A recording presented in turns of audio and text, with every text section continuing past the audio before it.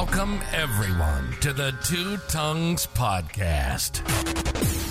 Consider this your invitation to join Kyle and Chris on a journey through our minds. Where we explore the questions that have fascinated us for as long as we can remember. Could anarchy actually work? Does God exist? And just how did the cosmos get here anyway? Let me be the Virgil to your Dante, the Sacagawea to your Lewis and Clark. Let's take the guided tour through the dark chambers of our unconscious, seeking answers to the most important and unsettled questions of our shared existence. Ready or not, here we go.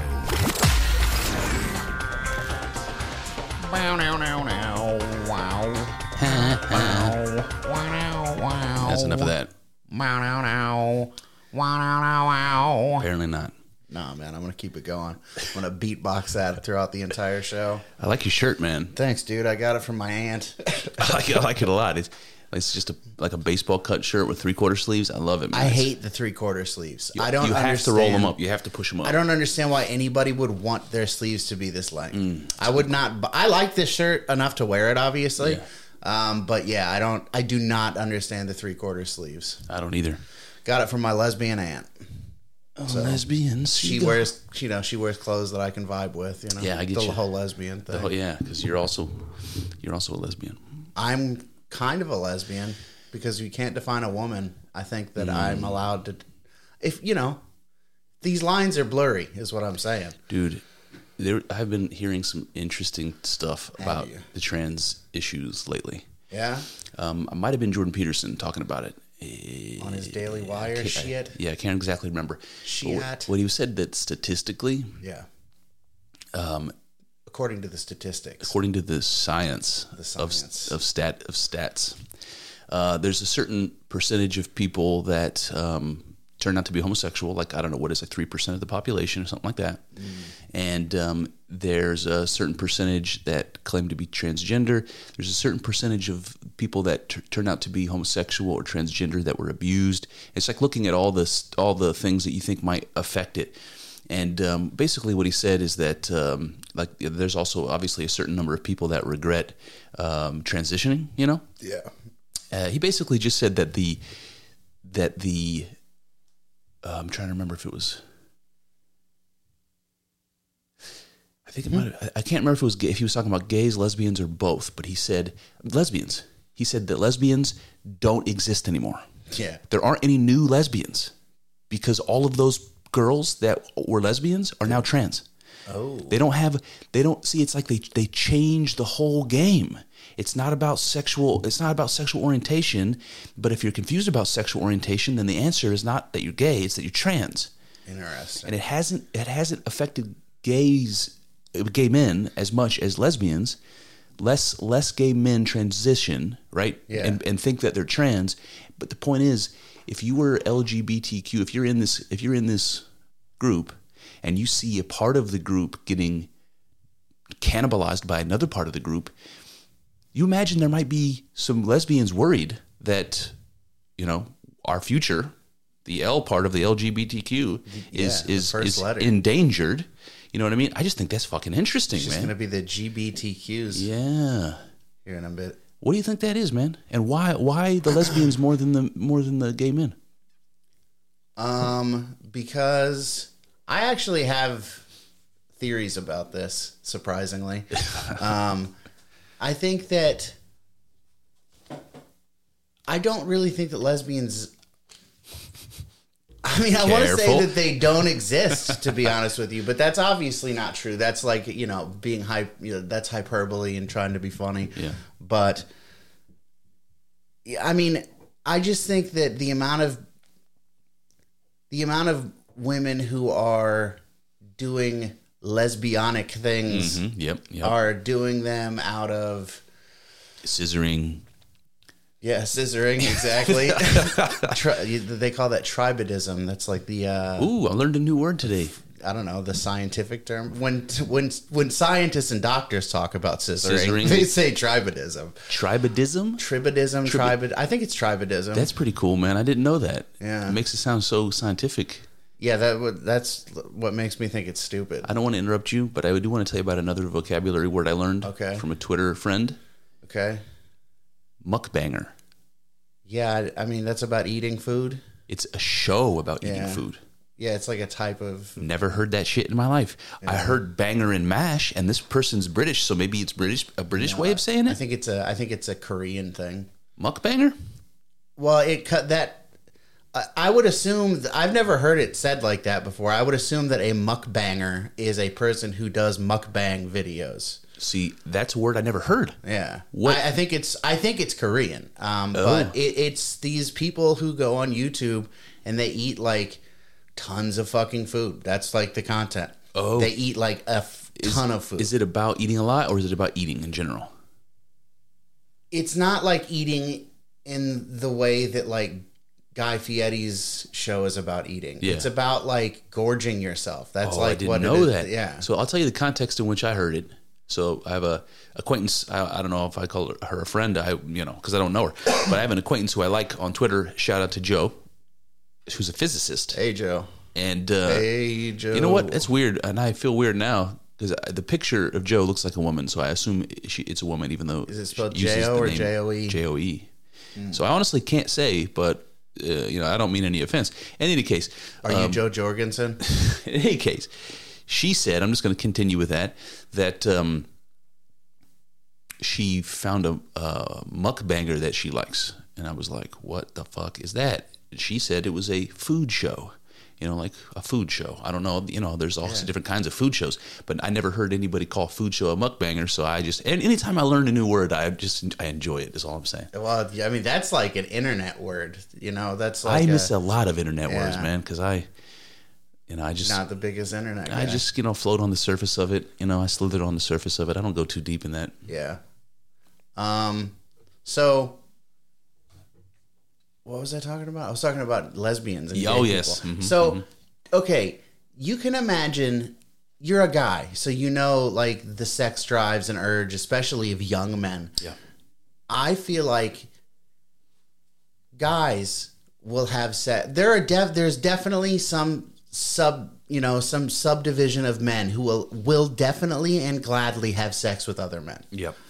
Because men are just like hornball, like, you know what I'm talking about? Yeah. You understand? And I just don't think that women are like that as much. Yeah, I think you're right. So I think that most of the time when you have lesbians, they're people, and I mean, I think that like I've seen studies that agree with this, that a lot of times they're women who have had bad things happen to them.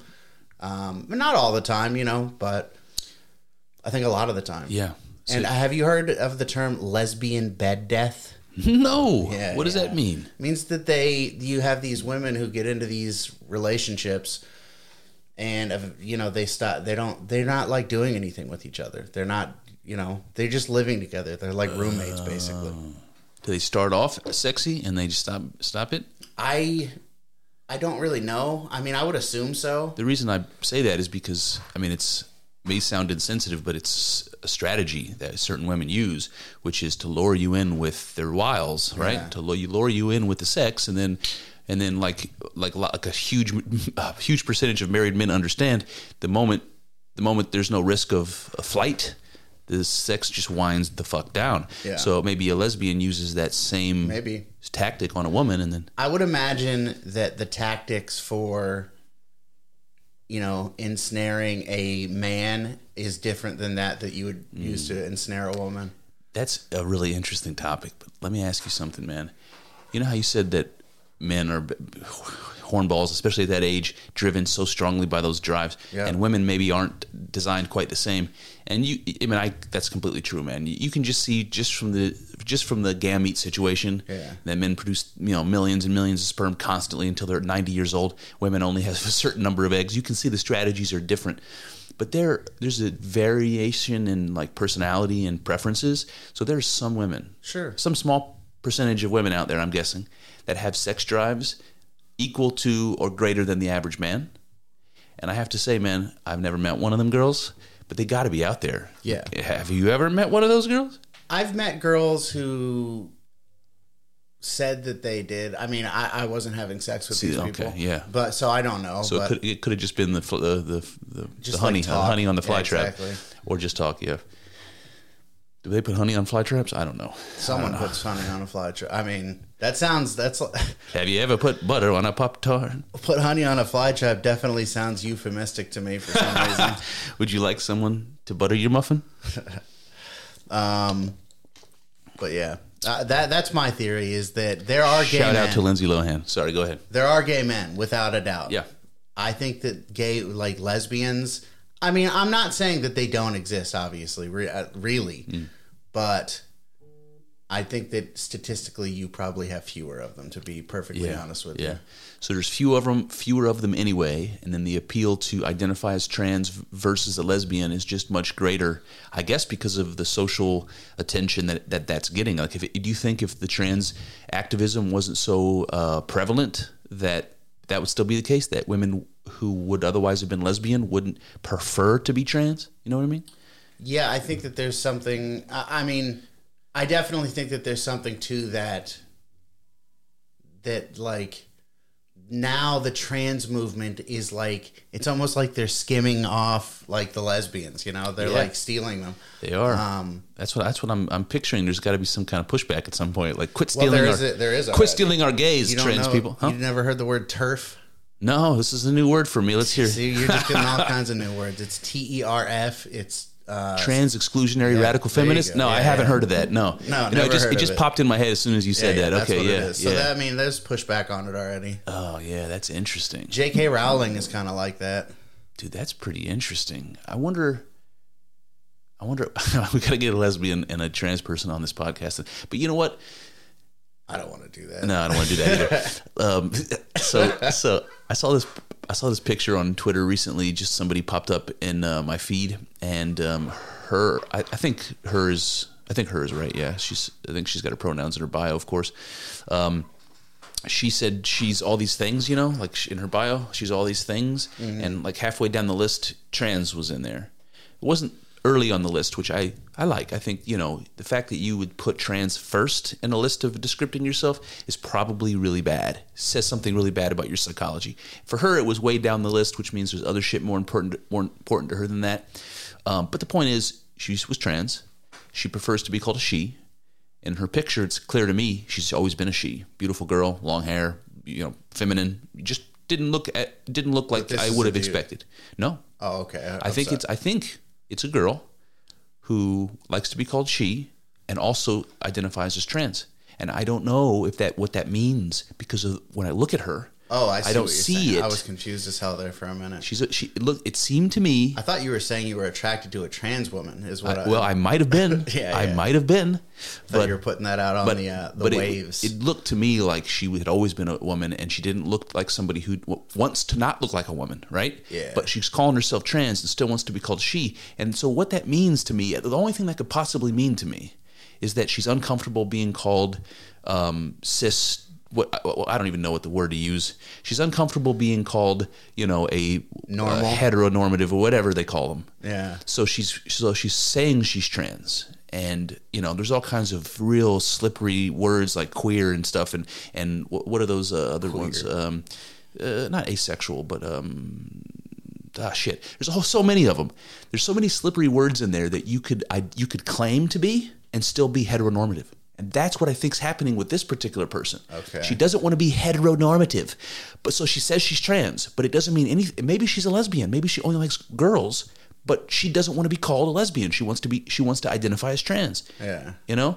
I just find that fascinating, man. I think that is kind of like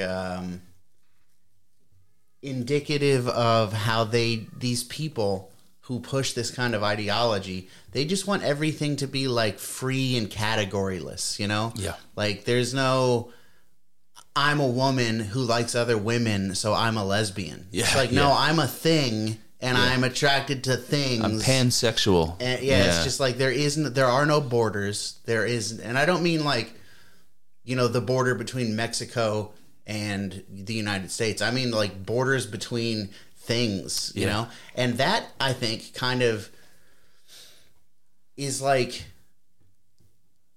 you know, the religious, or not religious, but like the spiritual things that you get into, and that I get into too, in some respects, it definitely makes it seem like that border, like the border shouldn't matter. You know what I mean? Yeah, I know what you mean. Like if we are all one, if we're all, you know, a part of the source, a part of the Terminator 2 substance. Yeah. That the border between me and another person or anything shouldn't really matter that much. Yes, I agree with you. And my counter to this is like symbolic hippie stuff, but I'll just tell you what I think. You're right in the sense that borders shouldn't matter because we're all one. We're all, in fact, the same substance. We're all God equally and to participate in this oneness. I agree with that, man. However, a oneness, especially when we're talking about that oneness being consciousness, which I like to use that frame of reference, can't be what it is on its own. Consciousness observes, experiences, and that's not something that can be done when nothing exists. If all is one, there isn't anything else. There's nothing to know. There's nothing to experience. So dissociation, this is what Bernardo Kastrup would say, dissociation happens by splitting up that consciousness. That's a border. Splits up itself. It divides itself from itself so that it can look across the border and say, there I am. That's how consciousness is what it is. It experiences itself, and it can't do that without a border. What that border is, I have no idea. I like when Bernardo calls it dissociation because it kind of makes sense. I know what he means by that. When I apply that concept to some ethereal thing like God, I don't know what a border is. I don't know what God is either, but I don't know what a border is. Yeah, but you know what the border between you and the desk is? Yes. What is it? Well, Bernardo would say it's dissociation. Yeah. What is that? It's what makes this seem like not a part of myself. So to Bernardo, everything is mind, so there is no difference. But we have a pretend difference called dissociation that allows me to look and see something as not a part of myself, to touch it and not feel it as a part of myself, to experience it as something apart from me, even though in reality it's not. And that may lose people. People may be like fucking turning this episode off right now, but it's really down to earth, man. And Bernardo says, like, look, every time you lost your keys, you had a dissociation that happened. You ever recover a memory? You're thinking, like, what is that fucking word I can't think of? Boom, it dawns on you. What just happened? You reassociated a previously dissociated memory. So when I say lost, I mean it went into the unconscious, sunk into the depths of fucking nowhere. Who knows what that means? And then you pulled it up magically by thinking hard and reassociated this memory.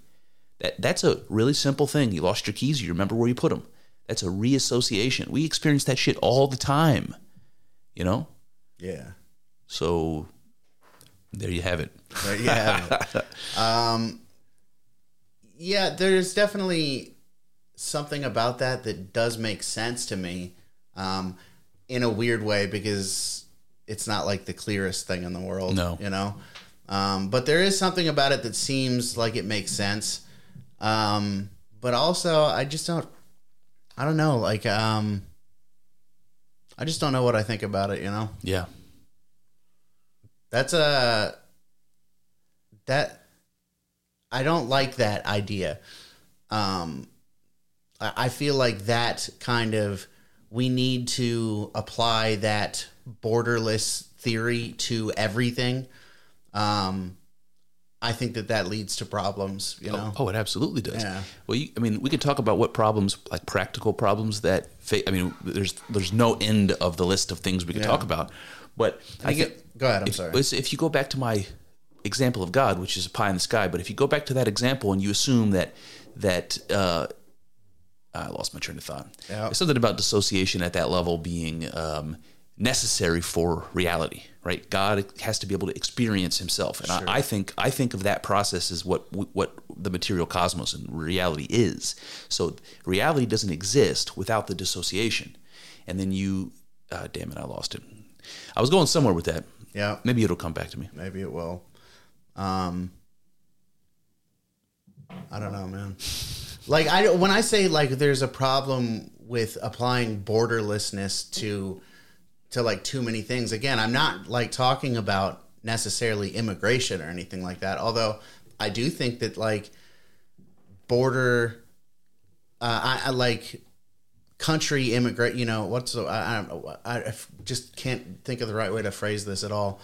But I don't know. Immigration between countries, I do feel like is a manifestation of this kind of there are no borders, you know, like it's like there's no reason to check anything. We just let them in, let people move freely. And but it's not just that kind of stuff. It's not just geographic location. It's all this gender stuff. That is the getting rid of borders. See, so that's a great point. So it's like this. If this reminds me of all that postmodern stuff we did last year on the podcast when I talked about Derrida and Foucault and all that. What was the other one? Deleuze. Yeah, Deleuze. Because they talked about this, and the way that they framed it was that novelty, something new, is the most important goal for human beings, and maybe for everything, maybe for the cosmos. That because like you can see that happening with evolution, like something new is always being created. The tectonic plates are always moving around, so the Earth is always changing. The stars are being born, and the cosmos is spreading out, and things are always changing. And so, man, I get going sometimes, and then I just do. I don't know where else. You like elaborate too much on something. Way too much. You're like, oh, fuck, I like to elaborate though. I do too. Yeah. I feel like the muse comes into me and I have to just speak it. Yeah, man. Just gotta borderless. I was talking about meaning because you brought it up in the context of gender, but any word. So these postmodernists would say, oh, if a word has a definition that's hard and fast, then it eliminates your ability to be creative with the concept. Like you can't have anything new out of it because it's too rigid.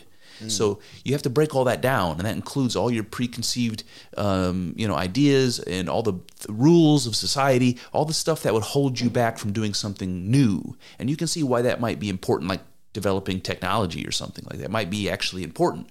Those guys took it too far. They're like, no, we could do this with everything. And if we start thinking about words, and this goes back to the transgender thing, if a word has a pretty hard and fast meaning, and so as a society we all agree on the basic meaning of the word, and somebody comes and says, "Oh no, we're going to take the borders off of this word," and the meaning just evaporates like a ghost. It's like the word can mean more than you're pretending it means, or it means something different altogether, or it doesn't at all mean the thing you thought it meant. As soon as you start fucking with the meaning of words, we can't even communicate anymore. Yeah. We can't even communicate anymore. There is no possible way in my fucking mind that anybody could disagree that if we lost agreement about the meaning of words, that wouldn't be a terrible thing for humanity. Not good. Seems bad. But we're doing it now with the transgender debate and yeah. I think that a lot of the controlling of words and things like that, it's they'll take a word and they'll destroy it, And what they do when they do that on some level is to chip away at the thing that the word represents. You know what I mean? Because all of this stuff with like women, if we are like chipping away at what it means to be a woman, on some level we're chipping away at women. If anybody can be a woman, that basically means that women don't exist. It's not even, it's like a pretend thing. Yeah. I can't help but see these trans women as like Trojan horse, like the patriarchy that they hate so bad is creeping into their structure in a Trojan horse called transgenderism. You know what I mean? Like they're getting in there and they're dudes. And they're like, we're the best women of all you fucking women. And we're dudes. Yeah. It's weird, man. Yeah. And the women don't seem to have a problem with it. They're just sitting back like, maybe they're afraid like everybody else to say anything because of how divisive it is. I think that's a huge part of it. I also think that a lot of them do support. I think that women tend to be more like open, you know what I mean? Accepting. True. And less what is the word Jordan uses to mean confrontational? Agreeable. Less agreeable. Yes. Well, they're more agreeable. Women generally. Yeah. And I've. If you look at, they'll show you the map of the United States and they'll be like, if men only voted, everything would be Republican. And if women only voted, everything would be Democrat. If it's both, it's like, it seems like Democrat wins out more, but there's both of them. Yeah, that's interesting. Yeah. I think political philosophy aligns with personality types pretty clearly, and because personality divides pretty evenly along gender lines, sexual lines. I don't know even what word. See what I mean? I don't even know which word to use to mean what I mean, because you fucking assholes keep changing the meanings of things. Oh, I don't know, man. Yeah. You know what day it is? It's 9/11. Yeah. It's Osama bin Laden's birthday. Oh boy. Osama bin Laden's birthday. Oh God. I was watching the news this morning, and they had this fighter pilot, this woman from like the DC area that was dispatched to intercept the Flight 93. Okay. It was going to the Pentagon, was it? Or was it? I can't remember. That That's was the one that crashed in PA. Pennsylvania. Yeah, wherever it was going. Yeah. Oh, I don't think they know where it was going. I think there's people think it was going to the White House. Yeah, well, the story says that the people in the plane forced it to crash. I don't know how they did that, but that's the story.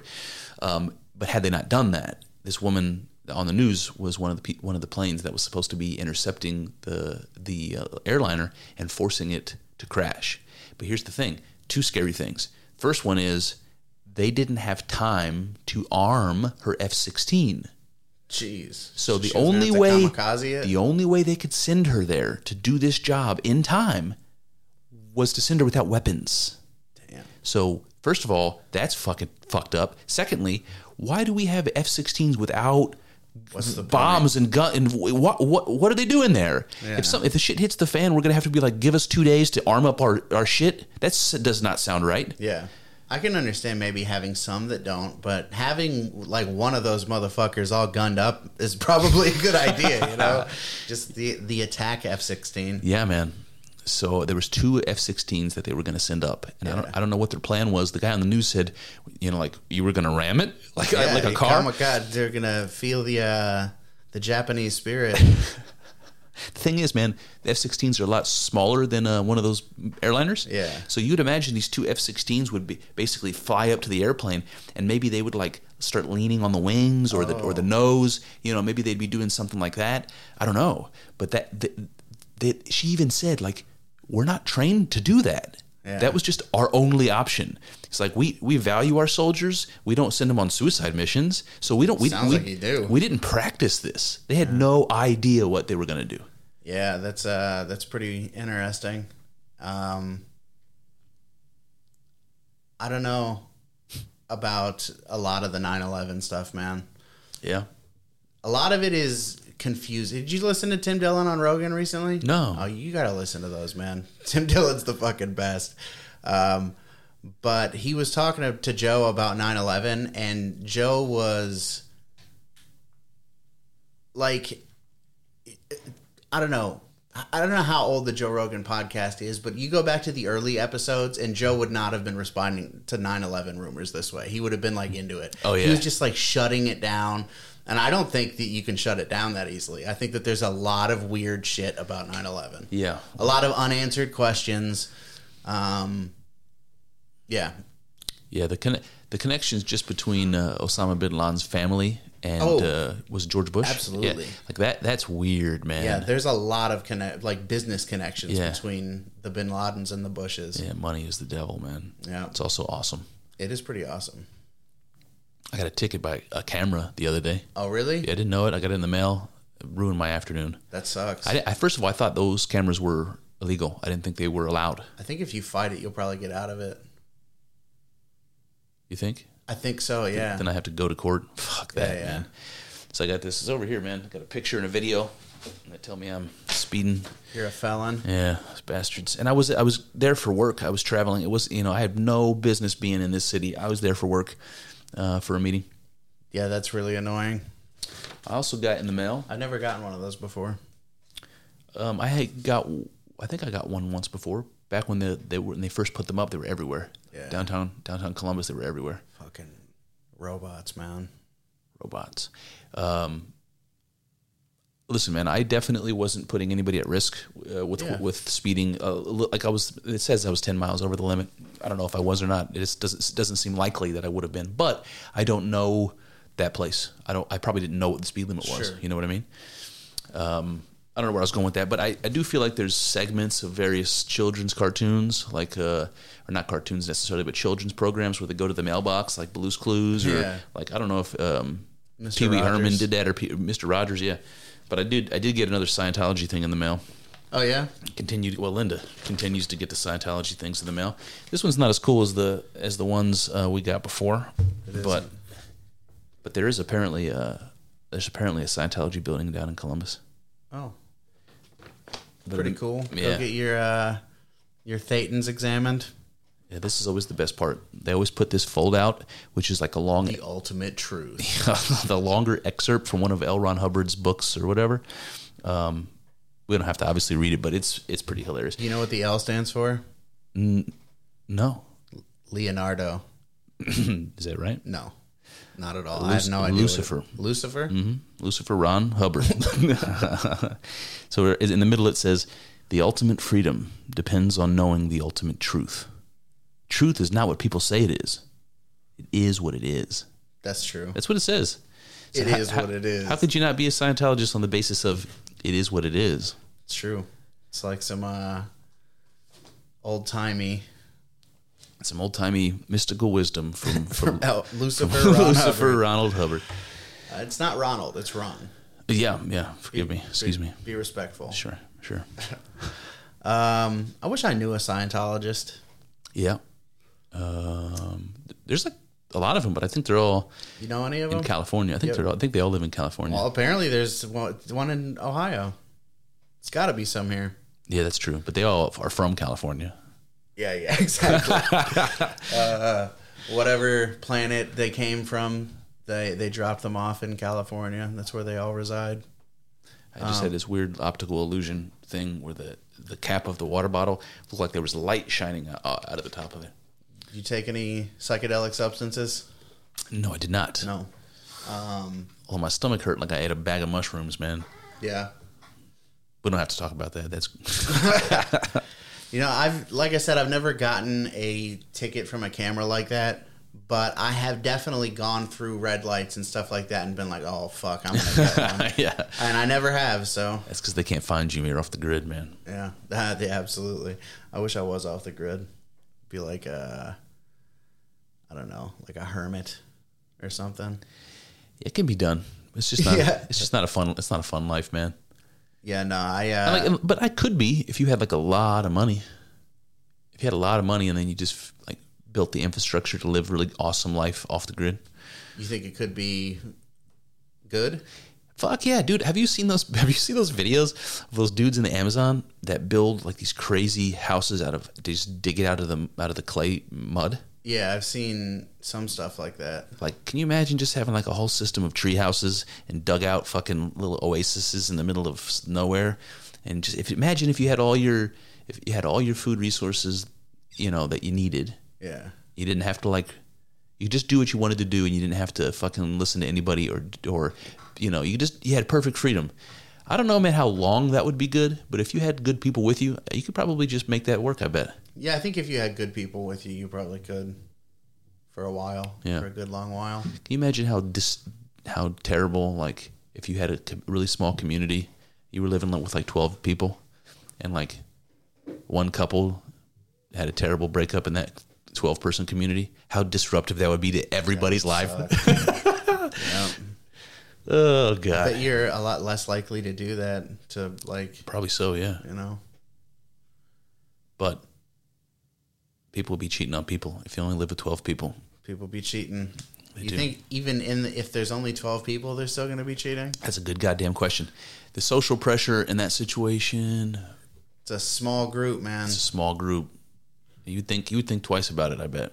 It's like people in today's world will think that they can cheat, and because like there's so many people, and you can just like, you know, go to a bar on the other side of town and like hook up with some person, and you know, chances are your partner's never going to find out, but they do still sometimes. Yeah, they do. And that's with like all these people. So if there's only 12. Do you remember when my first wife was cheating on me and the way we found out? Yeah.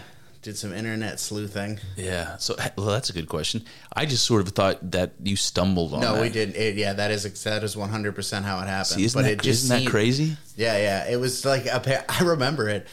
Matt was just, oh, that's right. Because the party that they went to, the party that they were, the people who had that party, their house, they were friends of Matt's, and they didn't know that. Let's give a little background for the audience here. So when I was married the first time, my wife, she was in school, and she was always gone. She was always gone, and she was ultimately a bad person. But I get a phone call out of the blue from Kyle, and he's like, you gotta come here, man. And I was like, and you sounded sullen, you know, maybe you were behind the sullenness, you were cheerful, all things considered. Yeah, I mean, I wasn't cheerful. I knew you were going to be fucked up about it, you know, so that I wasn't happy about that, but I knew that she sucked. I mean, you know. Yeah. In a city of, you know, whatever it is, 500,000 people or 300,000 people or whatever, Kyle just happened to see on Facebook a picture of my wife sitting on some other dude's lap at a party and like, you know, holding hands and all that nonsense. And then he has to make the call to me, and he didn't want to tell me over the phone, right? He's like, you got to come see this. I think you needed to see it. Yeah.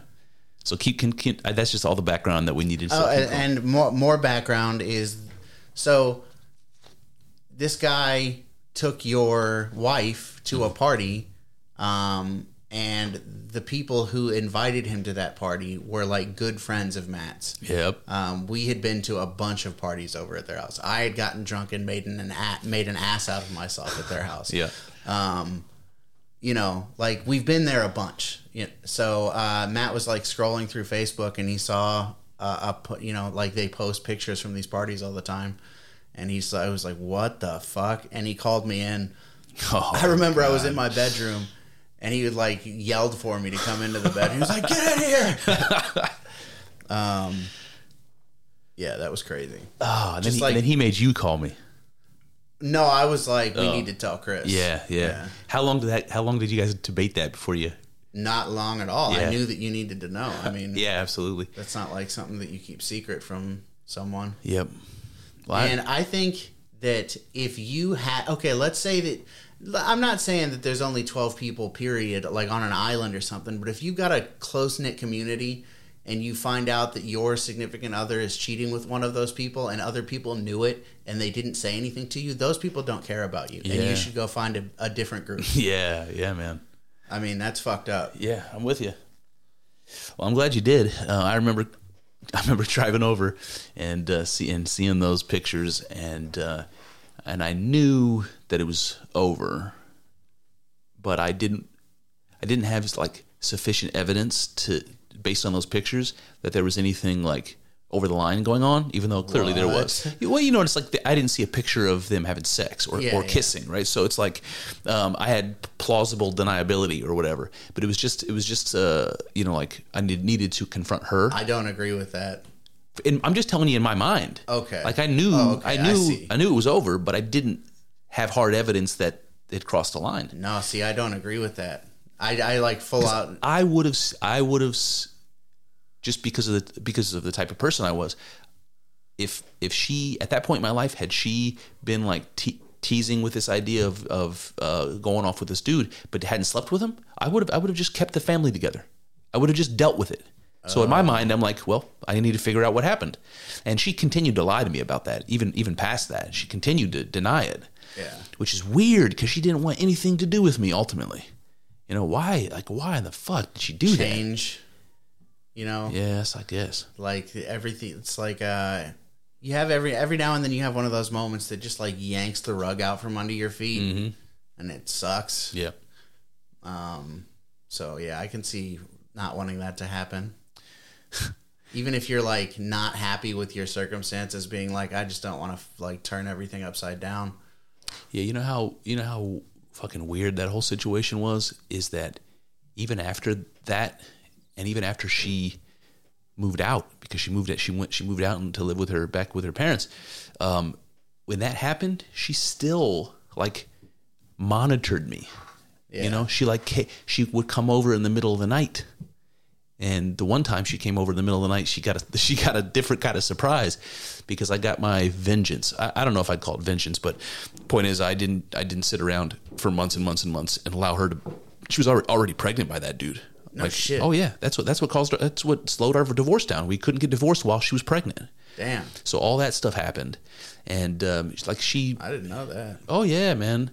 The point is, I didn't wait around like an idiot. I moved on with my life, and she came over one of those nights in the middle of the night, and she found out about it. And that was, you know, like in retrospect, kind of I want to call it kind of a glorious moment for me. Yeah. Because it was like she got her comeuppance, and it wasn't something I did. Like, I wasn't trying to shove it in her face. She came in. Yeah, she came in and learned a lesson that she didn't have all the power in the relationship, and that I wasn't, you know, a little bitch. So that's hell yeah. Hell yeah. Yeah, she was a special kind of crazy. Yep. She was a special kind of. See you next Tuesday. Yes, indeed.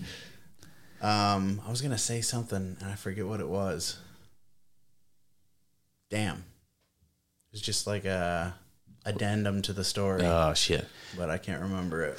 Well, you know what's funny is, like, you and Matt always knew, and my sister, by the way, and my mom, and everybody fucking knew that was not the girl for me, and that I was making a big mistake and all that. But you guys must have been, you know, when that all finally came crashing down, you must have been very happy for me, you know? Even before I could be happy for myself. You went through a dark time. Dark. You remember that? So I wasn't like necessarily happy for you. But I had a feeling that it was a good, you know, in the long run, that was going to be better, you know? And I was right, so. I did have a dark time. You did, but... You deserved to know, to not, you know. Yeah. I feel like it could have been a darker time. Oh yeah. You know? You did me a huge favor, man. Yeah. Huge favor. What happens if that dragged on 5 more years? That would have been, I mean, like, I was just barely young enough to have a new start. If it would have been 5 years deeper, who knows what I would have. I mean, my options would have been limited, man. Sure. Yep. So, yeah, you got out of that. And, you know, so like I said, I just feel like the dark time that you did go through was bad, but not that bad, you know? Yeah.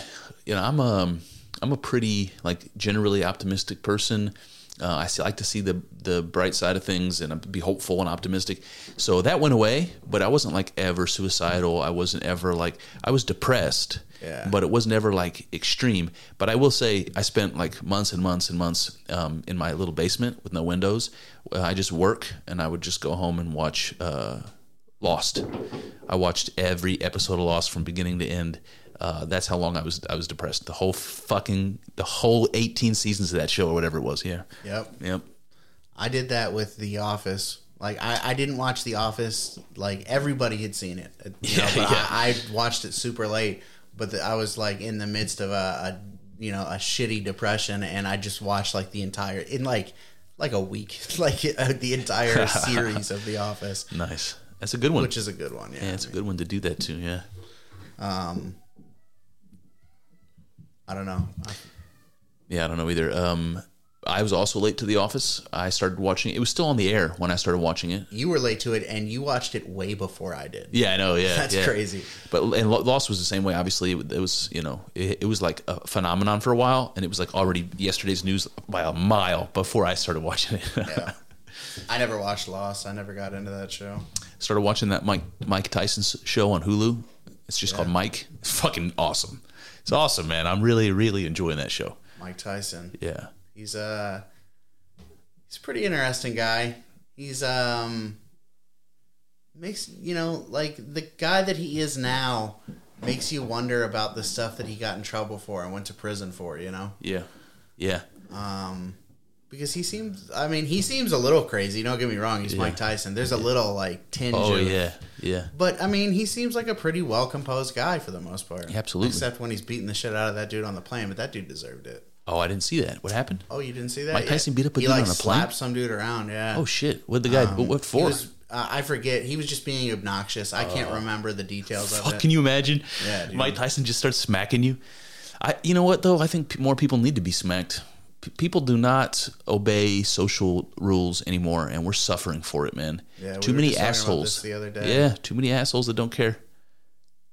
Yeah, like the people that stand. Like, I'm just thinking of activism though, but the people that stand in the middle of the freeway, or the people that chant over a speech. It's like, you asshole. You have no couth, you know. Yeah. Have your own event, you know. Don't ruin somebody else's, you fucking dick. Yeah. Yeah, don't give me that look. I don't know. I mean... It's about respect. People don't respect each other anymore. You can be enemies and have respect, and you should. But people aren't honorable anymore, so nobody has respect for them, and that's a problem. We should have respect for our enemies, and we should be honorable. Should you have respect for your enemies if your enemies don't have respect for you, though? That's the problem. Yeah. No, you shouldn't. That's the problem. Yeah. And it was one half of the population that became a bunch of babies that started doing that, and the whole thing is falling apart like Jenga. Yeah, I mean, I definitely agree with you that it's better if you don't do that. But if you are in a position where someone is doing that to you and you're like, well, I'm going to continue to respect them, you're going to lose. Yeah, that's true. You're going to lose. That's the problem, man. Yeah. It's in the Geneva Convention, Kyle. But, you know, you think about it, it's like we have rules of war, like how we treat POWs and all this sort of thing. That's the reason, so that we have guidelines for respect and behavior, so that we're not going to do these terrible things to you and you don't do those terrible things to us. And we can, besides those things, we can do whatever we want. We shake hands on it and that's fine. But that went out the window. Yeah. You know? Now we cancel each other. And we don't talk to each other anymore. Yeah. It's a sad world.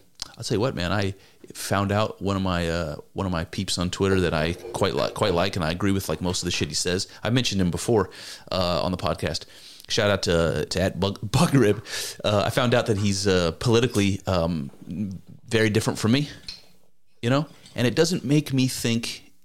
It doesn't diminish all of the stuff that I agree with him on, and the reason, and it doesn't diminish the fact that I like the guy. You know, I still like him, but that is what I just described is an endangered species today. The moment you find out somebody doesn't share your politics, it's like they're a bad person. Yeah. You can't like them anymore, you know? Yeah, I definitely think that's more prevalent now than it was back when we were kids and things like that. Yeah. I don't think it's as prevalent as people want you to think it is, though. I think that there are a lot of people who are more... I think that there are more people who are like us than we are being led to believe. I hope so. The people who just like wish that those people would shut the fuck up. Yeah. You know? Yeah. It's like, when I say those people, I mean like the hyper partisan, like far left people. That's like, just shut the fuck up. Yep. You know, like maybe I'm a Democrat, maybe I'm a Republican, but I'm not going to like hate people because they you know. Yeah. I think that there are more people like that than we think there are. It makes me think of this this memory of being in a movie theater and having a group of young black girls that were being real noisy and laughing obnoxiously. And, surprise. And everybody was like, I assume everybody was mad because I was mad. I couldn't hear it, you know? Yeah. I was young too. I wasn't like a curmudgeonly old man. I was a teenager just like they were. Yeah. And I'm just trying to enjoy a fucking movie. Shut the fuck up. Yeah. That's what it reminds me of. It's like no regard for other people's, like, I don't know what other people's what, but if you respected them, you wouldn't do that. It's lack of respect for other human beings. It's lack of value on other human beings. You're only concerned about yourself. And you kind of expect that from kids. You know, they have to learn their lesson. They have to learn not to be that way. Somebody's got to spank their asses and tell them you can't do that. But some people never grow out of that. Never mind. I'm going to hold my tongue. I'm going to hold my tongue. But I know a few of them well, you know. Yeah. It's despicable. Yeah. If you're an adult and you only care about yourself, you're despicable. You failed. You fucking failed, you know. If you don't learn to be self-sacrificial, that's where the meaning in life comes from. You exist for someone else. And people get that twisted on the left because they want to live not for someone else, but for an idea. And that's weird. It's like something that is good, but it's twisted because you're laying down your life not for a human being, not for a person, but for an ideal. You know, that kind of thing. People sacrifice their identity to it. And that is fucking weird to me. People lay down their identity, say, I'm not a human being, I'm not an individual anymore.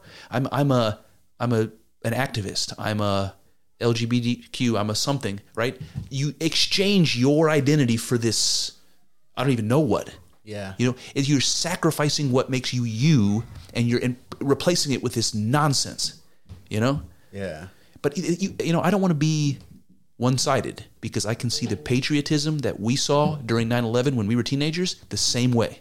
9/11. Kids were willing to lay down their lives and their identities to become military machine killers, right? Yeah. For what? For America, you know? It's like, ooh, for your family, yes. Lay down your life for your family. But for America with a capital A, I don't know, man.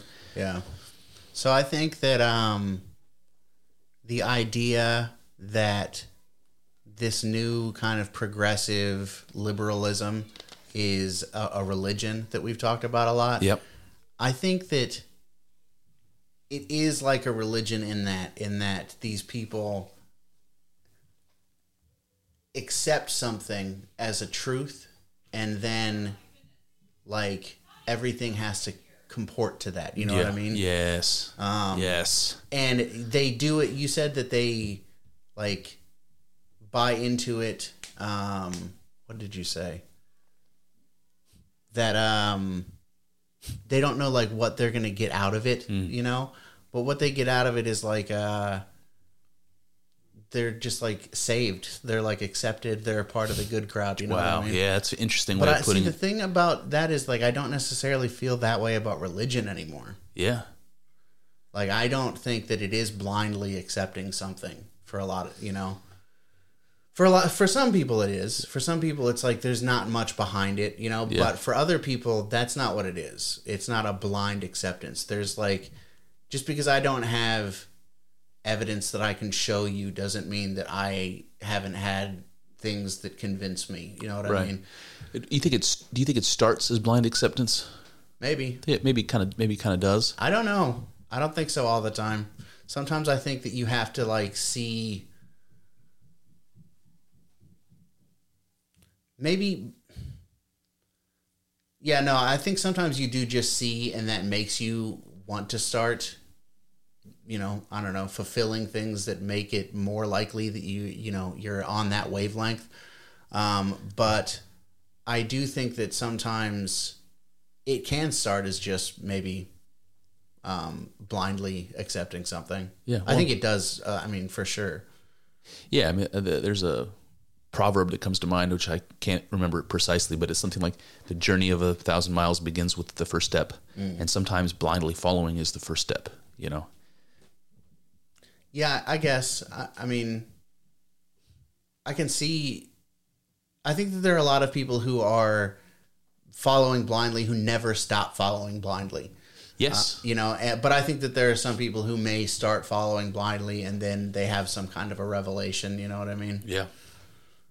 Let me ask you this question, man. Let's say you're an artist and you love to paint and that's really all you want to do. And that's your artistic expression. That's the joy in your life. That's all you want to do. And you kind of rely on the culture to follow blindly. Like everything else, I'm going to focus on painting. Everything else, I'm just going to follow blindly the culture. I don't have room in my head to think about politics. So I'm going to focus on painting, and I'm just going to vote Democrat because they're the nice ones. I heard that one time. They're the nice ones. I heard that one time. That kind of thing. It's like an efficiency thing, I think. And because society did a pretty good job of, up until now, of working out all the kinks, like our society works pretty well, It's like we can just trust it. And I think that everybody probably does some of that. There's certain things we want to focus on, and other things we just sort of put on autopilot. And we let the cultural norms kind of drive that part of our lives. I don't know if that's good, but I don't know if it's possible to take control of all of it. Like you would have no time to eat, Yeah. I think sometimes, what am I trying to say? I think that when I am more paying attention, I feel like more depressed. Like I feel like it's just it's never good. You know what I mean? When you say paying attention, you mean what in particular? Paying attention to what? Like culture, like news. Like I just don't. I'm not like keeping up with it. You know what I mean? I don't know. The thing that makes me depressed more is like following along with current events. Yeah. Politics, things like that. Culture, it does. I think that there's a lot of like really negative aspects of our culture currently. But yeah, I'm not like a super like hip guy, I'm not like keeping up with the culture. But I don't know that that's bad anymore, because when I watch the news, like my daughter gets Highlights magazines in the mail. You remember Highlights magazines? Not really. It's like a kid's magazine. Okay. And there's always like games and stuff in there. And I think, what are they called? Ad libs? I can't remember what they're called, but you just fill in, put a noun and adjective, and then you read the whole story, and it's hilarious. Funny, right? Yeah. I think that's what the news is like. Ad libs. What I mean is, when you're choosing words, right? They're taking real things that are happening, and everything else is made up. It's like when I read the news, I hear a narrative. It's a story, and it's the worst story I ever heard in my life. And the only reason we read it is because there's little nuggets of true things in it. But I have to find them. I have to determine what they are. The rest of it is this crazy, terrible, week by week serial story. It's terrible. Yeah. It's the worst fucking narrative. It's not entertaining. It's about Amber Heard taking a shit on someone's bed. Yeah, it's fucking ridiculous. Yeah. I don't know if it was always that way, but it seems that's how it seems now. The top stories, of the day are the craziest ad lib nonsense. Yeah. Yeah, they definitely, especially with like headlines, they'll paint you a picture of something completely different than actually happened. You know what I mean? Yep. That kind of stuff is crazy. Because so many people just read headlines. Yeah. Guilty. Guilty. I do it too. Buddy. I try not to, though. I try not to just look at... I just don't look at all, So we were talking about... So I'll just let the audience know. Kyle and I, for a long time doing this podcast, we've been kind of getting together once a week, and we talk about whatever, because we haven't seen each other in a week. We can fill a podcast with shit to talk about. But this week we hung out a couple days ago, so we did a bunch of talking, already. Yeah. One of the things we talked about that obviously we didn't record was about how society polices behavior, and how it's more effective than the legal system and the penal system. For sure. Right? So I just wanted to bring this up and see if we can get anything out of it. The idea that there's all these problems with the legal system. I mean, there's lots of problems, like how the laws are written, how they're enforced, mandatory minimum sentencing. There's all kinds of things we could complain about the police system and the penal system, and it's not very efficient. And what Kyle and I were talking about is how, at least in the old days, the social rules were so powerful that you didn't need police to do things, lots of things, because the society did it for you. So if somebody broke the rules, let's say they, did something, whatever, they cheated on their wife, they're going to be a pariah. Mm-hmm. And nobody's going to talk to them, and it's going to take them a long time to earn any respect back. They're going to pay for it. Yeah. And nobody has to do it. Society just does that when people obey the rules, when people agree on what's civil and what's noble and what we want, to encourage our kids to become. We set these standards, and anybody who breaks them is a naughty boy, Kyle. Naughty boy indeed. And that doesn't seem to be happening anymore. Society is afraid, right? You can't punish kids in school. Remember, that went away. Used to paddle you. Yeah. Now they can't touch you. They had the paddle there as a threat when I was in school. And I don't think anyone ever got paddled anymore, but yeah, dude. Not anymore. Now it's like, I don't know. I feel like kids are like encouraged to, I don't know, just like not play by the rules, Absolutely. They just like think that they can operate however they want to. I don't know. So what? This is a risky example. Like blocking off traffic. Yeah. This is a risky example, but let's take an inner city example where you got young boys committing lots of violence and crime. That happens all over the country. Most of that crime happens between the ages of like 12 and 25. Like that's kind of the group. And if you look at the inner city, you're seeing tons of black kids getting arrested, getting in trouble, getting thrown in jail. Well, now in New York, they get arrested, but then they just get released, which is weird. But you've got this situation, and what I'm saying is, it wasn't always like that. And if we're going to talk about this, if we're going to say in the black community, it wasn't always like this. The question is, society plays a role in governing that behavior. And there's a breakdown of that's happened. I don't know where it happened, but it's happened. In the inner city, it seems way worse of a problem than in the suburbs, let's say. Yeah. So there's a difference there. And it seems to me like it's a social difference, that there's social policing that's happening in the suburbs that's not happening in the city. I have ideas about what that is. Mostly it has to do with where the fathers are.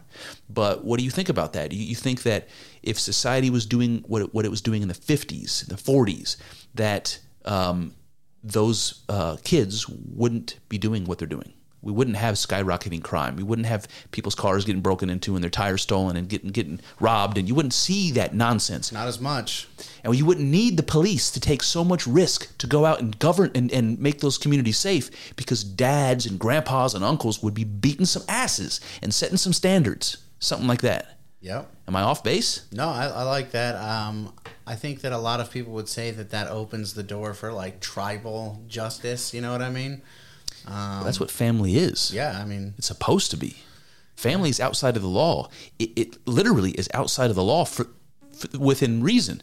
Within the walls of this house, this is something I heard from, I don't know if it was, maybe it was Jordan Peterson, but inside the walls of this house, there is no free speech. Yeah. And I fucking make the rules here. If my kids think they can say what they want, they have another thing coming. In the United States, out there, you can say what you want. But in here, this is the United States of Chris. I'm the president. I'm the emperor. I'm the king. I'm Michael Jackson, and you're Tito. Yeah, true. I mean, that's how I feel too. But I don't know, if you started saying like particularly vile things, I'm not saying that this is how I feel, but I can see a scenario in which your neighbors are like, okay, we're going to like kick you out, Yeah. Or like do something to shut you up. Put some kind of pressure on you to get you to stop being an asshole. Sure. Yeah. And can you imagine, like, you know what, man? I had a friend. You remember, I don't want to use names, but I had a friend named Chris, lived in the neighborhood.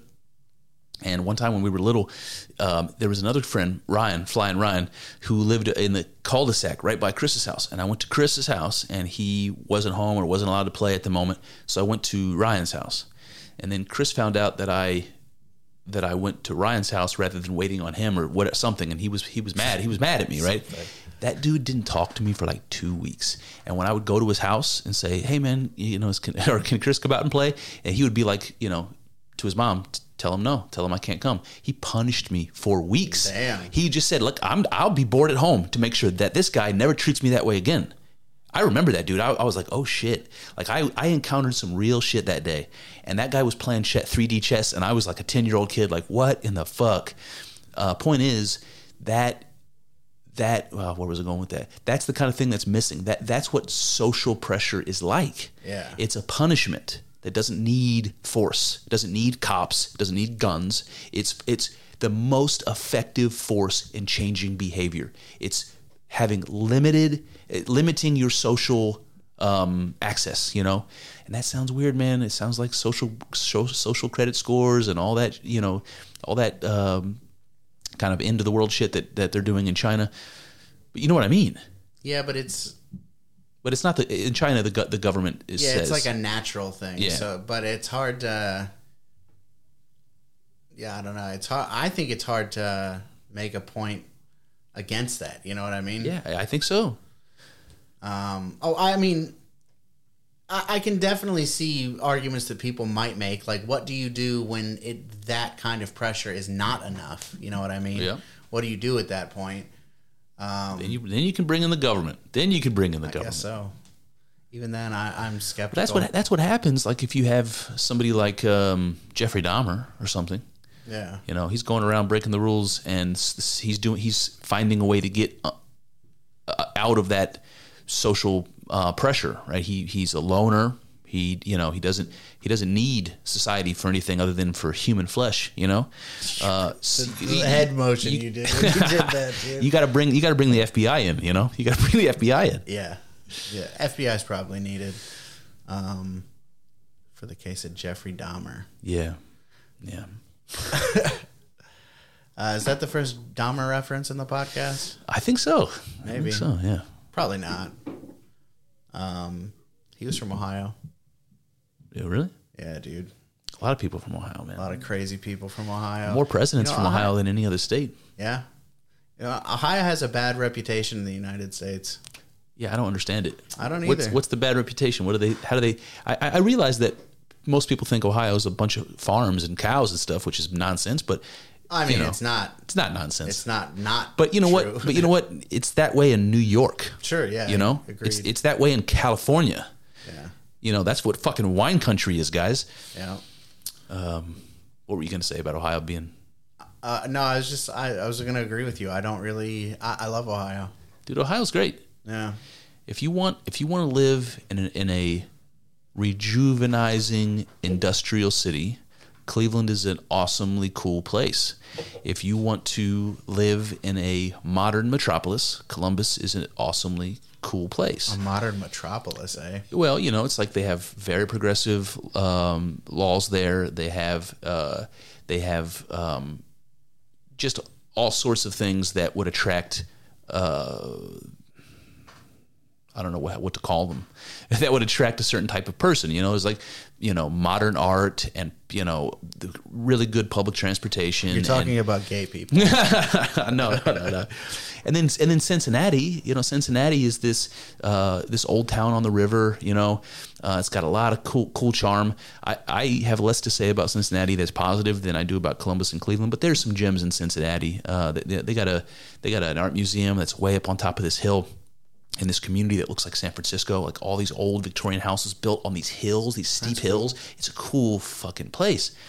You know, and we have one of the top 3 best college football teams in the country. You know, we have a professional hockey team, 2 professional football teams, professional basketball teams. We have, the Great Lake, we have Erie, we have, the Cleveland Clinic, we have all kinds of institutions that are world renowned. Mm-hmm. Nationwide Children's Hospital. We have lots of cool shit here. Yeah, man. Cedar Point. I love Ohio. And the southern part of the state is beautiful, hilly. We have a little bit of that right across kind of the middle to the eastern part of the state, which is like coming over from Pennsylvania, those hills, like over there in Massillon and places like that. I'm trying to remember. Yeah, Worcester, places like that. We got some beautiful country here. Yeah, man. The Cleveland Metro Parks. I don't know. I haven't been to a lot of other like state parks, but from what I hear from people who have, Cleveland has great metro parks. Yeah. And just from my own experience, Cleveland's metro parks are beautiful. Yeah. Not to mention all the cool Native American stuff here, like Serpent Mound, like the Fort Ancient Earthworks, and all, we got some cool shit here. Yeah, man. Football Hall of Fame, Rock and Roll Hall of Fame. Rock and Roll Hall of Fame. Yeah, man. This has been an advertisement for Ohio. Move here. Part of me would like to move out of Ohio someday, though. Yeah, I don't blame you. Where would you go? I like Tennessee a lot. Tennessee, yeah. I don't blame you, man. That's a beautiful place. Tennessee's way prettier than Ohio. Yeah. So I think we've talked about this before, but seeing mountains is like, I don't know. It's a whole mood seeing mountains, you know? Like, it really puts you in some kind of a perspective. That's true. And they're beautiful. And I feel like people who are around mountains all the time might come to Lake Erie and be like, holy shit, that's a big ass lake, you know? Oh yeah. But they see the mountains all the time. So they're like, like you literally see the lake all the time. Yeah. I'm over it. Yeah. And it was the most beautiful thing. It still is. Like when you came over on Friday and we watched the sun go down, the lake was so pretty. It's gorgeous, but I don't give it the time anymore because I see it every day. Yeah. But if you drove down to like Pigeon Forge, you'd be like, yes. whoa. It's funny because what you're talking about with the mountains, I know what you mean. There's a way it makes you feel, and it reminds me of the way a beach makes you feel.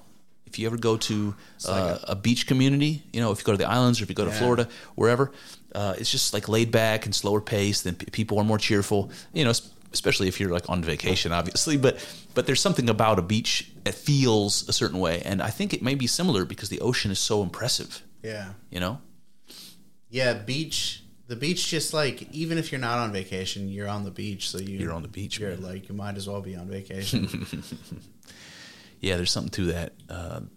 I've never been to the desert, but I bet you the desert's something like that too. Yeah. Scorpions out there, though. Yeah. All you need is black lights, though. You can see them. Gila monsters. Yeah. Yeah, dude. There's all kinds of crazy shit out there. Cacti. I saw this video of these young African-American gentlemen, and they were outside of like a club or something in Rhode Island, Providence, Rhode Island. And there's this group of like 4 dudes, and one of them is like, he's smaller, and he's out in front, and he's talking shit to this like big black fella. Oh God. And he's like waving a t-shirt at him. He like jumps in. He's like talking shit. Like he's like, you got 100 pounds on me. And then he like starts this fight, and he like backs out of it. He lets his friends go in and do the fighting. Oh God. And it's, I'll have to show you the video. The 2 guys, like the big guy and his, fighting partner, it looks to me like they have fought together before, because they have like, they had it down to a science, and dude, it was a brutal fight. Oh God. So there's this big guy, and he just starts like swinging, like, and you can tell that he knows how to like fight too. Like he's not like blind. He knows what he's doing. And so these people react to this big guy swinging at them, and while they're like moving, the other guy, who's like smaller but very athletic, he like attacks them as they're like going out. Oh shit. And he catches this guy. Like, he basically sucker punches this guy. He's not like, they're not like squared up at all. He just catches this guy, and he falls down, and he hits his head on the ground. Ooh. And then the big dude goes over and like stomps on his head. Oh no. Yeah, dude. It's like, it's a fucked up video. See, that's another thing. That's another line that people seem comfortable crossing that they wouldn't have before. I wish we could like play that video. I mean, it's a no. We don't have to, but like in the future, we got to find a way to do that kind of stuff. Jesus, man, Jesus. But like that, the line between like where that fight stopped being, just like a normal fight, and that that might have been murder. That dude might be dead. Yeah. It's like the stop, man. like until then, even the sucker punch is a little out of line, but. Listen, man, if you get into a confrontation like that and you can't get out of it, and it comes to violence like that, and you won, the guy's on the ground, he's not getting up, why are you stomping on his head? Like, there's a certain kind of person that just wants to, or is it that nobody, that the sacredness of life is gone? People don't think about life being sacred, and so it's just something that can be stomped out. Like, I honestly, even with the threat of prison, which is a serious fucking threat there, what's going on where somebody would, having won that fight, would just insult to injury in a fucking deadly way? Yeah, this dude was like obviously so. If you punch a guy in the face, if like you have a genuine altercation going, and a guy is making you feel like he's going to attack you, so you punch him in the face. Yep. I don't necessarily think that there's anything wrong with that. No. And if that guy falls down and like starts getting back up, like he's going to come after you again, if you kick him in the head, he's still trying to come after you. Yeah. Now that is not how it was. This guy was fucking out cold on the ground, not moving at all, possibly already dead, you know? Yeah. Maybe not dead in that moment, but possibly going to die. And this guy comes over and stomps on his head, walks away, comes back and kicks him in the head. Jesus. Yeah, and I think he does it. I think he kicked him in the head again towards the end of the video. The video's crazy, dude. You got to watch it. There is so much going on in that video. Jesus. Was the guy that did this head stomping, was he a grown man? Oh, yeah. Oh, my God. Oh, yeah. And he, like I said, him and that other guy seemed like they had fought together before. I don't know if they're like out kicking people's ass on a regular basis. But they had this white dude who was with him, and he was like, you could tell that he was like trying to control the situation, but not in like a respectable way. He was like, once that guy stomped on his head, the white guy was like, we got to get out of here. Yeah. You know, like we can't be here. Or you're going to go to prison, basically. Jesus Christ, man. Yeah. I'm telling you, dude, that video is like fucked up, but just interesting as hell. There's so much at play in it. Do you think if people had religion like they used to, decades ago, that would still happen? Probably. To be honest with you, yeah. Maybe in the name of the religion, who knows? Yeah, I could see that. Jesus, man. It's a sad state of affairs. Yeah, but I just try not to think about it too much. So you going to church today? Yeah, probably. Whoa. Get out of here. Go to church. I probably will. I think we'll see what happens. Well, my family's going to be gone, so. But anyway, yeah. And then that church thing, that's just going to become a regular thing for you, or it already has become a regular thing for you? It's become a more regular thing. I love my mom and their church, but I don't like love the church. You know what I'm saying? It's not like the ideal kind of church that I would be going to. What's your favorite part about it? Or the best part about it? Currently at this church is just like hanging out with my family. Okay. Just another. What's the worst part about it? It doesn't feel very sacred. I see. It doesn't feel, what's the best way to describe this without, because I don't want to be insulting either. Like it works for them, and that's good. Yeah. I don't feel moved. I got you. And there's also, I would say, kind of a lack of respect.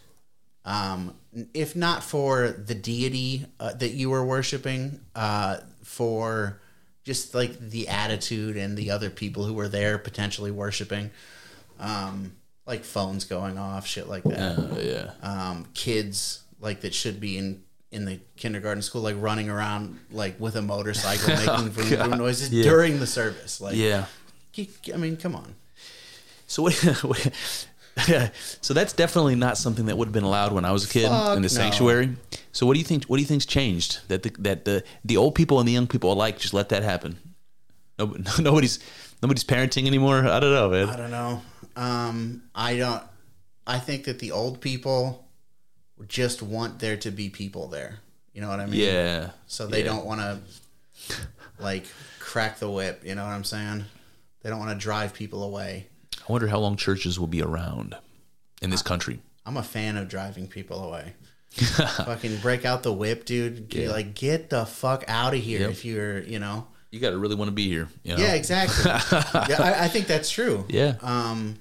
That's why the Jews actively discourage people from converting. So if you try to convert to Judaism, other Jews will actively, like, as part of it, they're actively going to tell you it's a bad idea, you shouldn't do it, you don't need to do it. You know, they just constantly try to get you not to do it. Yeah. Yeah. That's interesting. I didn't really know that. Yeah. Huh. So I have that in common with the Jews. Yep. I do. I think that on some level, like something like that, something that is sacred, you need to have some kind of respect for it, and you need to have respect for the people who are there, you know, participating in that. You know, you shouldn't be allowing yourself or the children who are in your charge to, like, take them out of that, you know? I don't know. Well, there's, you know, like, historically, if you had a religious service, ceremony, whatever, kids weren't, like, initiated. So they weren't allowed to be there because they couldn't understand what was going on anyway. It's just like if I'm taking communion and I understand that to mean I'm, you know, transubstantiating the body and blood of Christ. Kids, a 5-year-old kid doesn't have any idea, so he shouldn't be there. And, you know, like in classical times, if you were doing a religious ritual like that, the kids were not fucking there, man. Yeah. You know, and some of those rituals were terrible. Human sacrifice, sexual orgies, they were all kinds of things, you know? Yeah. It's not a place for kids. Two pretty big extremes there. Well, you say It's that, like but human sacrifice and orgies, you know? Yeah, but every Sunday you cannibalize the body of Christ, my friend. I'm talking about those two things. Oh. You know, like, it's like human sacrifice and orgies. It's like very... But that's interesting. The fact that if you think about what religious practices are, they're always something counter-cultural. They're always something that you can't do, that you don't see ordinarily. And, you know, orgiastic rituals, you know, ecstatic dances that last, you know, for fucking 4 days, like they do in Africa. That kind of stuff is just way outside of the norm. That's why I think Christianity is having kind of a resurgence right now. Like a more conservative type of Christianity. Because it's countercultural at this point. That's interesting. It hasn't been countercultural since the first century. Yeah. It's like we've accepted this, what we were talking about before, that progressive liberalism religion. Yeah. So now, being a conservative Christian is like, whoa, you're a Nazi. That's kind of interesting because there's always an appeal to the counterculture, you know? Yeah, they're fueling the fire of the thing that they hate. Yeah. It's like a Hegelian dialectic, you know? The culture becomes a certain prevailing culture, and then you have this little spark of counterculture that will smolder, you know, and then after enough time and with the right circumstances, it will start to get larger and start to compete with that prevailing culture, and then it'll take it over, and the whole process starts over again. Yeah, you know, it's interesting. It is interesting. It's like the culture adapting, evolving the same way that human, you know, biological creatures evolve, you know, and adapt. It's weird. It is weird. It's weird, man. Adapt and overcome. No mercy, no surrender. Hasta la vista, baby. What else you got, man? I don't got anything else really, to be honest with you. Well, the only thing I had was the last podcast that I did, I told you to listen to, is this guy that I've been reading called Steiner, Rudolf Steiner. Yep. And I was telling you about this the other day, but he's an occultist, and I didn't hate it, and I thought I would hate it. I thought I would be able to write it off, and this was like the best book I could have picked to begin with because it's so similar to Jung that I was like, oh, this is great. And it's got me interested because I did an episode on a guy named Manuel Swedenborg, who was he's a mystic, but he's sort of on the lines of an occult type of guy too. And there's another guy, Meister Eckhart, that might be something that you would like because he's heard of that guy before. Well, he's a Christian mystic, Yeah. And he says some very interesting shit. Point is, I think that my solo episodes are going to have a little foray into that area. So we did a little bit. Daniel Torden and I talked about Hermeticism, and that's along the same lines. And then we did Swedenborg, and when I did Sir Humphrey Davy, which I'm pointing to the book, when I did Sir Humphrey Davy, that was kind of along the same lines too. So I think I'm going to take a little foray into this stuff that I ordinarily would have brushed off. Oh. I don't know how deep I want to go, but I think the mystical overlap between occultism and religion that has this little mystical overlap that I like. And I'm going to focus on that and see where that takes me. A guy I met at the zoo, an old man I met at the zoo, told me to read a book by this guy named Israel Regardie, who was apparently a pupil of Aleister Crowley or followed Aleister Crowley. And that, again, even that name, Aleister Crowley or Madame Blavatsky, I would just immediately write that stuff off because it makes me think of like automatic writing, people that do that, or seances. Describe automatic writing. So people would go into a trance, who claim that they can go into a trance, and then spirits or aliens or whatever will speak through them in this trance. So they kind of become a portal between one world and then another, and then some other spirit will take a hold of their body and they will write things.